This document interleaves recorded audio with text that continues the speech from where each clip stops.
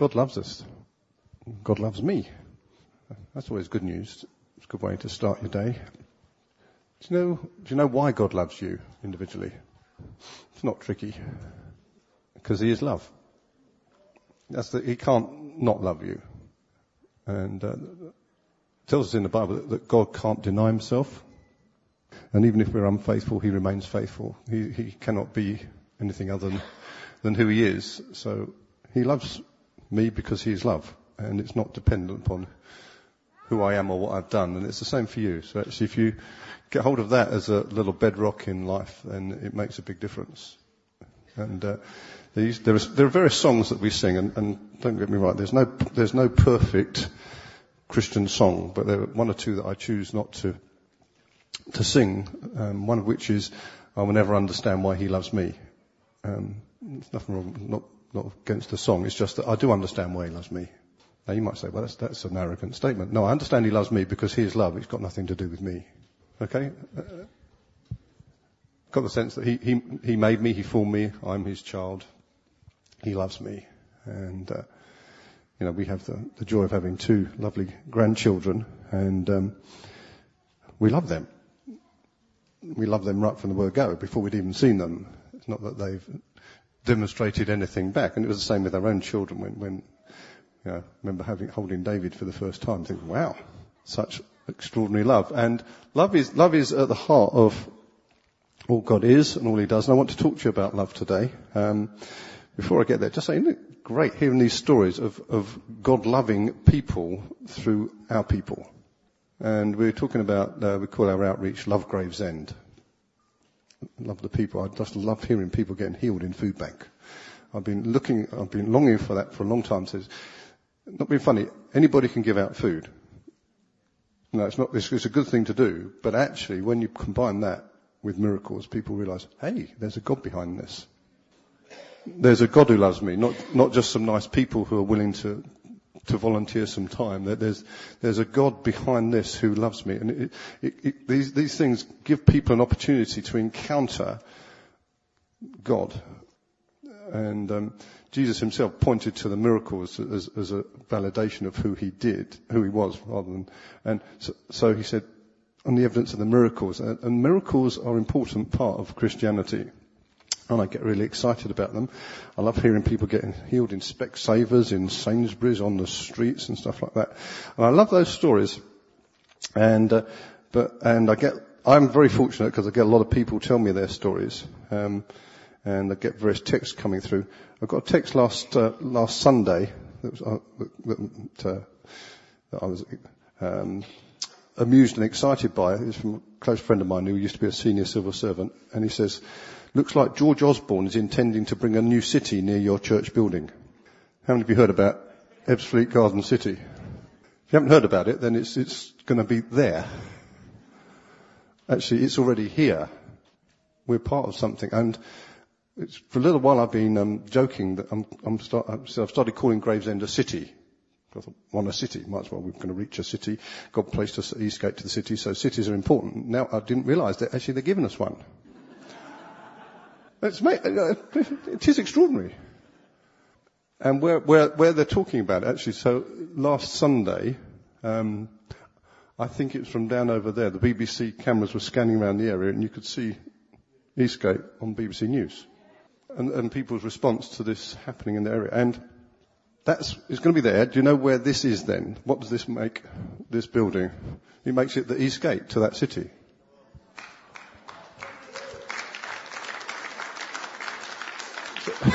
So I was thinking, we thought it was just about London.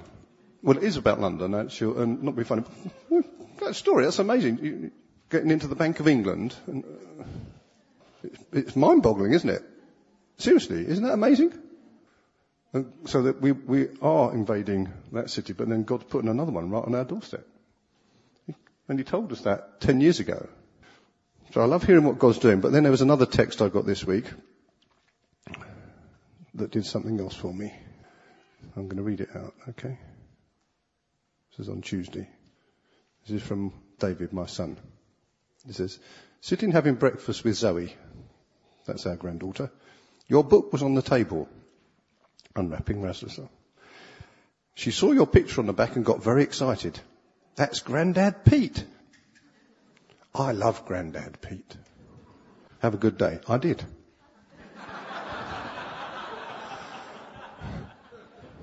There is something that is more important even than miracles. Okay? Because miracles are pointing to something. There's signs and wonders that point to love that melts hearts. So I get excited about being healed. But actually that did something in my heart that nothing else could.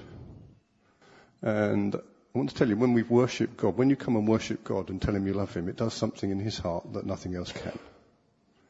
See, here's a question. Do you think God's impressed by miracles? Well, he's not. Because that's what he does. It's like asking a doctor if he's impressed by giving out antibiotics. Oh, that's what I do. And people go, see, God's not impressed by his power. He knows he's powerful and he likes to demonstrate it for other people's benefit. Right? So I'll tell you what touches the heart of God is actually when people love him, because that is completely voluntary. There's something you can give to God that he doesn't have. That's your love. Because he won't demand it of you. Because if he does, it's not love. Love is always voluntary. So you've got something to give to God that he doesn't have. Is that not amazing? That's why he gave you freedom and free choice. Because love is free. And Jesus summed up basically the Bible. He said, this is it. Love God and love other people. That'll do the job.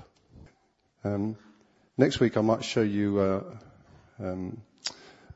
a video that will just help you understand some of the enormity of what God's doing in the church on planet Earth at the moment. But just again a quote. This is it. If you can love God and love other people, that'll do the trick. And as you do that, you can heal them, you can prophesy over them, you can give them food. I loved hearing stories this week of people helping others to move home. Welcome to Dave and Kate Foggan, who have moved to Kent on Friday. Welcome to Kent. And so just like people are actually just going to go and help. I love hearing the stories this week of meals being provided for Nick and Catherine Horton, who just had their baby. Congratulations to them. But do you understand that there are acts of love that are going on that are really important, that are meant to be part of life. That's normal life, actually helping one another, loving kindness. And because it tells you in 1 Corinthians, well, I'll tell you, 1 Corinthians chapter 12, all about spiritual gifts and the body of Christ. It says, but at the end of 1 Corinthians chapter 12, it says, eagerly desire the greater gifts, and now I will show you the most excellent way. Okay? So make sure you go for spiritual gifts, but the most excellent way. This is the way that you should live. And the next chapter is all about love. And it says if I speak in the tongues of men and of angels but have not love, I am only a resounding gong or a clanging cymbal. If I have the gift of prophecy and can fathom all mysteries and all knowledge, and if I have a faith that can move mountains but have not love, I am nothing. If I give all I possess to the poor and surrender my body to the flames but have not love, I gain nothing. And basically it says that actually love is the key issue. And then in 1 Corinthians 14, the first verse of that says, follow the way of love and eagerly desire spiritual gifts. The two need to go together. But I love it that actually 1 Corinthians 13, that magnificent chapter on love and how you exercise love, is sandwiched between desire spiritual gifts. Desire spiritual gifts. They're not two separate things. The power of God and the love of God go together. They're inseparable because they're both aspects of who he is. And so I wanted to try and talk to you about love, which is just a big subject. You know, that's a slight understatement. I don't know how many pop songs you could refer to love and things like that. And one of the problems we've got is we only have the one word for it. So we're trying to describe something with one word, and it means a lot of things. And I was thinking about it. It's a bit like apparently the Eskimos have got lots of words for snow. Yeah, there's a debate about how many. Some people say 17, some people say up to 50 words for snow. So I was looking up this morning. They have a different word for the pitty-patty snow that comes down like this, and a different one for the one that's blown across like a blizzard, and a different one for the slushy snow and stuff like that. I wondered if they got one for the wrong kind of snow on the rail tracks. That would be But that's all we can find. There's a wrong kind of snow. There's a type of snow. But the Eskimos have words for this because in their world, that's important. You know, that they have a different way of describing different aspects of something that's similar. And we need to try and get to grips with what love is. You know, love is all around. I like the film. Actually, I quite enjoy the film Love Actually. Some people think it's got a few risky bits in it, I know, but I think it's very true, isn't it? If you want to know what love, if you want to know love exists, go and stand at the arrivals terminal of an airport and see people being greeted. And so the best way I could do with this was actually look up the Greek words for love. In the Greek language has 4 words at least that mean that are, translated in our English term into love. Those are agape, eros, philia, and I think it's pronounced storge. Storge. Look at it, Mark. Thanks, Mark. That was helpful. Storge. And I wanted to just give you a quick run through of the 4 different words to give you an idea of what it means when we say we're meant to love God and love people, because I think all these 4 things are meant to come into loving each other and loving God. So, the first one of agape has a sense of unconditional love. It's the love that's given without expectation of return. It's given unconditionally. It says whether the love is given is returned or not, the person continues to love without any self-benefit. That's what God does. Jesus demonstrated that on the cross very clearly. Now, those who were crucifying him, he said, forgive them. He loved them without any return. You know, the guy who was dying on the cross beside him says, Jesus, remember when you get into paradise. Actually, Jesus loved him without any possible hope of return in this life, because the guy was just about to die on the cross. So agape has this sense of an unconditional love that is given away without expectation of return or condition of return. Then there's eros. Eros is a physical, passionate love with sensual desire and longing. It is romantic and it has an emotional element to it, and it says this, without the balance of logic. That's what I got this, I thought. Emotion without the balance of logic. It's true, isn't it? People love something, and it's not just people that can happen for. It's amazing what people would do for love of things or a pursuit of something. You know, I remember one time years ago, I was listening to a radio program. There was this guy who was into, studying birds, and he studied their bird droppings. And he would open them up and he could identify. I thought, man, that's serious. There's something to be left alone as far as I'm concerned. But he was so fascinated by his love of birds that he would drive him to actually examine their droppings. That doesn't seem logical to me. That seems emotional, but hey. It says, although eros is initially felt for a person, with contemplation it becomes an appreciation of the beauty within that person, or even becomes appreciation of beauty itself. Just thought it was interesting what Hannah shared today. If you weren't in at the beginning, then you missed that. She just talked about actually going up, approaching somebody because she felt God highlight this person as saying you're beautiful, and this person said that they've been feeling unnoticed and unknown and a bit, like that. And just to be noticed and to notice beauty. So eros, there we are, mainly sensual and longing with the romantic.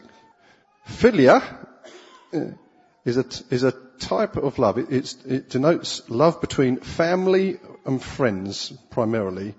It can be a desire or enjoyment of an activity, and it's more to do with friendship and a family. So, like, hopefully brothers and sisters love one another, but there's no romantic connection.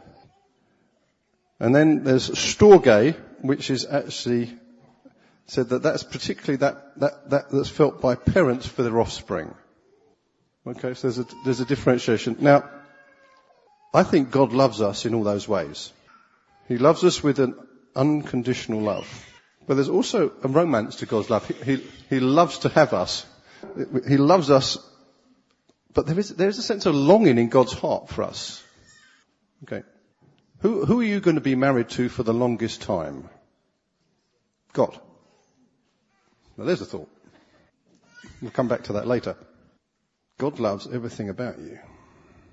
And it isn't always logical.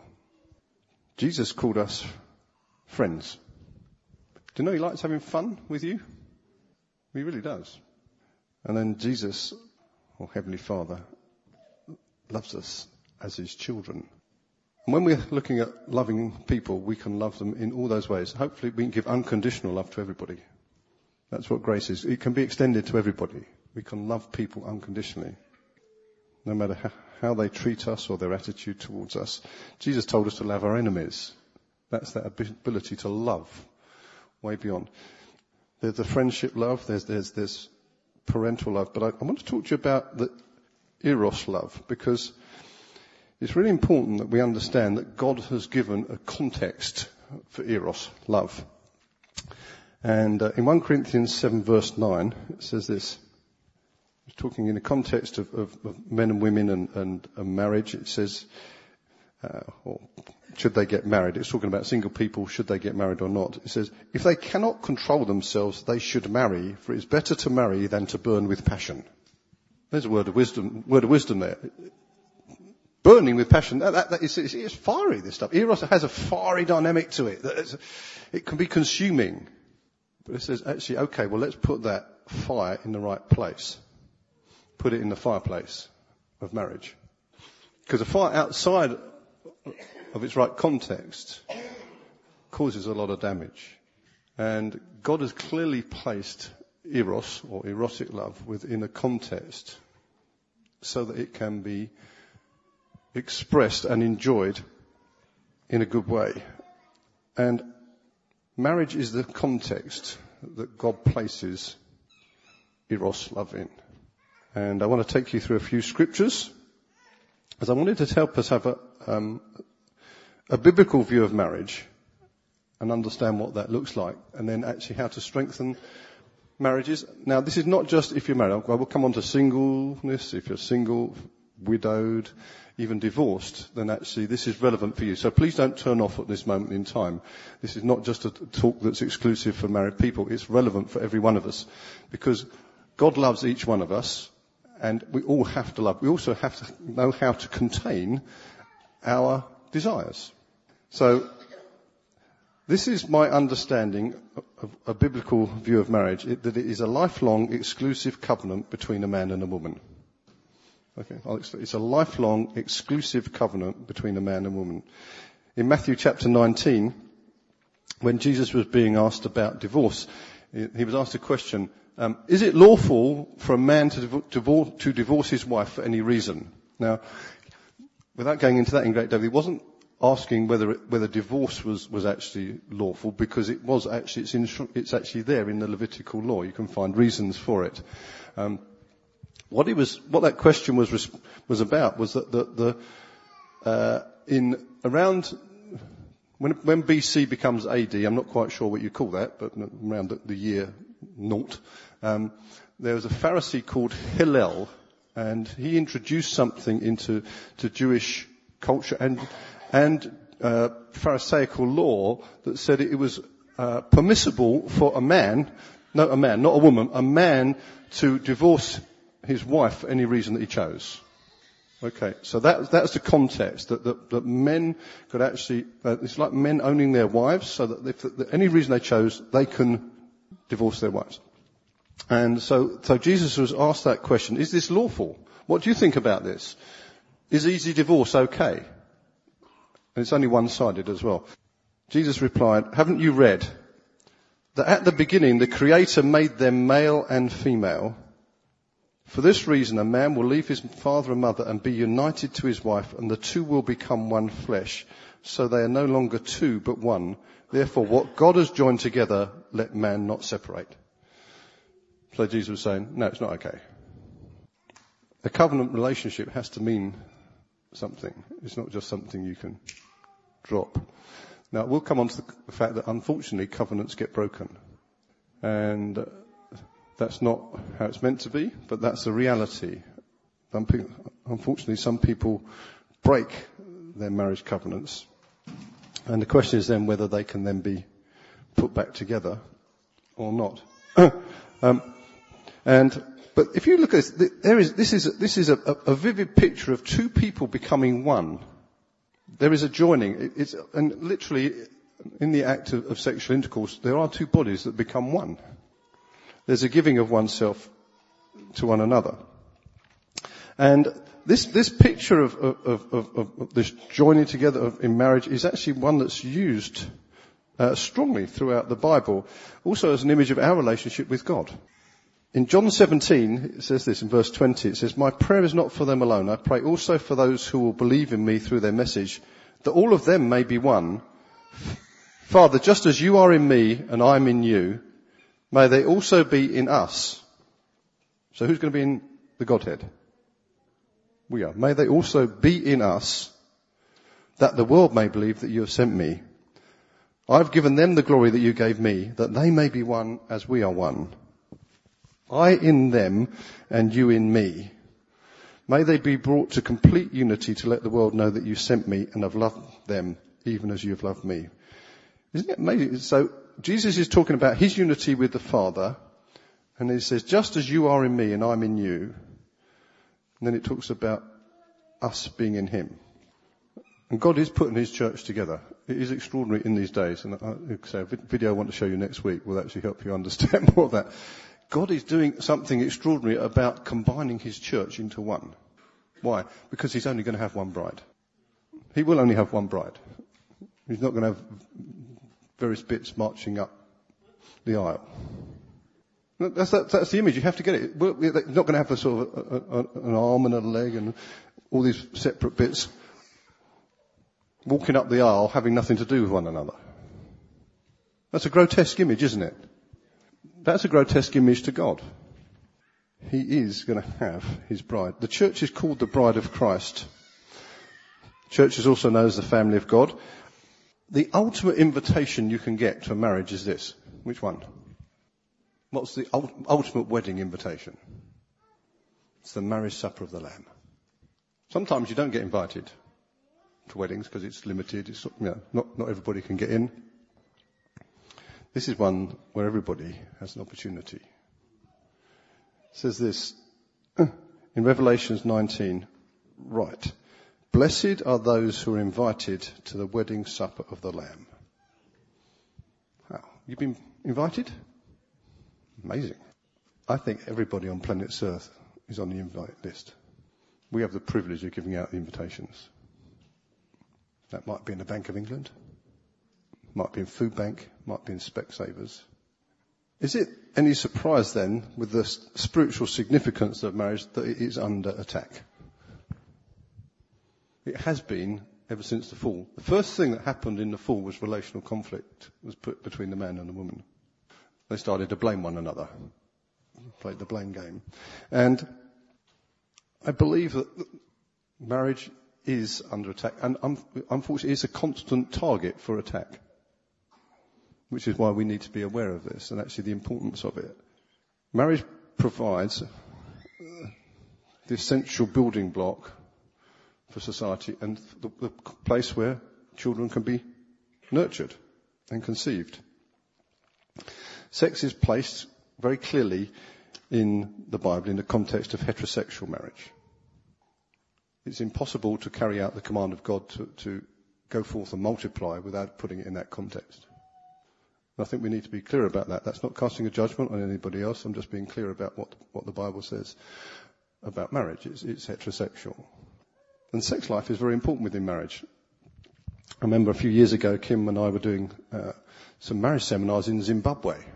And Kim said something that she got them all up in arms. It was quite interesting. Do you remember this, Kim? I don't remember what she said. She actually talks about that a sex life of a married couple is one of the most important things, that is fundamental. And she said this because, that it's possible to get other aspects of love from other people without damaging your marriage to such an extent that it's in jeopardy. You can have other friends. Yeah, you can have other, do you understand? You can have pals. But once sexual unfaithfulness has happened, it damages in a way that nothing else does. And you see, even in the secular world, where it can be easy sex and easy go, there is an expectation of exclusivity in a sexual relationship, and people get really upset. Even in TV programs like Friends, which is actually pre-sex, but actually the whole storyline within Friends was actually, between Ross and Rachel, was actually whether he should have stayed faithful to her. There's something fundamental within it that is damaging to relationships when that faithfulness is disregarded. So when that has happened, what hope is there? Well, what hope is there for building good marriages? Because some people say it's impossible. Well, it's not. Kim and I would have been married 34 years this year. Come on, don't seem like that. 34 years, that trips off the tongue. My parents were married over 50 years before my mum died. My sister's been married 36 years this year. We're trying to count up how many. Kim's sister's been married 37 years this year, and